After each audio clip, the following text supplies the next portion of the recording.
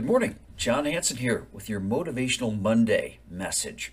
Positive attitude. We're told it makes all the difference in the world. Leaders, team members, if a company or an organization of any size is filled with people with positive attitude, you can change the world. While that's true, I think there are some things that you need to take into account when we talk about a positive attitude, because it's not just everything's going to be great. As a matter of fact, that's the opposite of a positive attitude, in my opinion. Positive attitudes that need to get things done. So let's talk about that. First of all, in a positive attitude, you've got to acknowledge the challenges, meaning that you can't just say that everything is, unicorns and rainbows and life is just wonderful, because that's not true. So we do have to deal in truth. On the other hand, within that truth spectrum, there are so many things that we can point to that are encouraging. So let's talk about that. After you've acknowledged the challenges, you've not brushed them off like it's no big deal, the more you make that challenge real, now you can engage how you can make a difference as a positive leader or as a positive team member, because you're going to focus on the solutions. Anybody, too many people focus on the problems.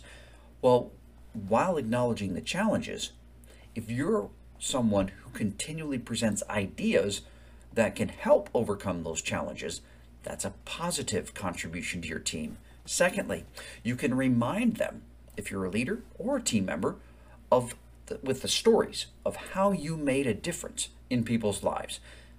That rallies the troops, that encourages the team of saying, you know what, we've done this before, and we made a difference in people's lives. It's truth that inspires because you're sharing a story of how you did it before. Pictures are a great thing, before and after. If you're someone that has a business that has a service or something where you can see a before and after, keep those in your rooms, in your meeting rooms, in the gathering spaces, because those are visual reminders of how you have made a difference in people's lives. Inspire confidence that you can make a difference. I remember this Bob the Builder was a kids show that our toddlers watched years ago. And one of the favorite sayings that the cast members had was, "Yes, we can."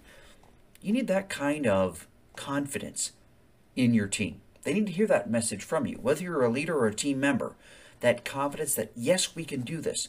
And you have the visual reminders that you've done it before.